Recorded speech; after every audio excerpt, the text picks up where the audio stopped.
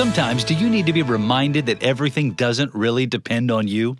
Hi, this is Jonathan Falwell. You know, John chapter 3, verse 17 says this, "For God did not send his Son into the world to condemn the world, but rather that the world through him might be saved." That you, whoever, through him might be saved. Now, the thing to remember are the words "through him."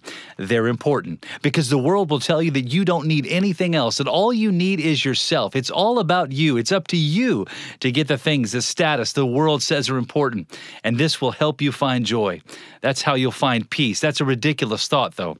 They say the possessions are where you'll find encouragement and comfort, that you can do it all on your own. Listen, I'm here today to make it clear. You cannot do it on your own. It is through Christ and Christ alone that we find our salvation and that we find our hope. You've been listening to One-on-One with Pastor Jonathan. To learn more, visit falwell.com.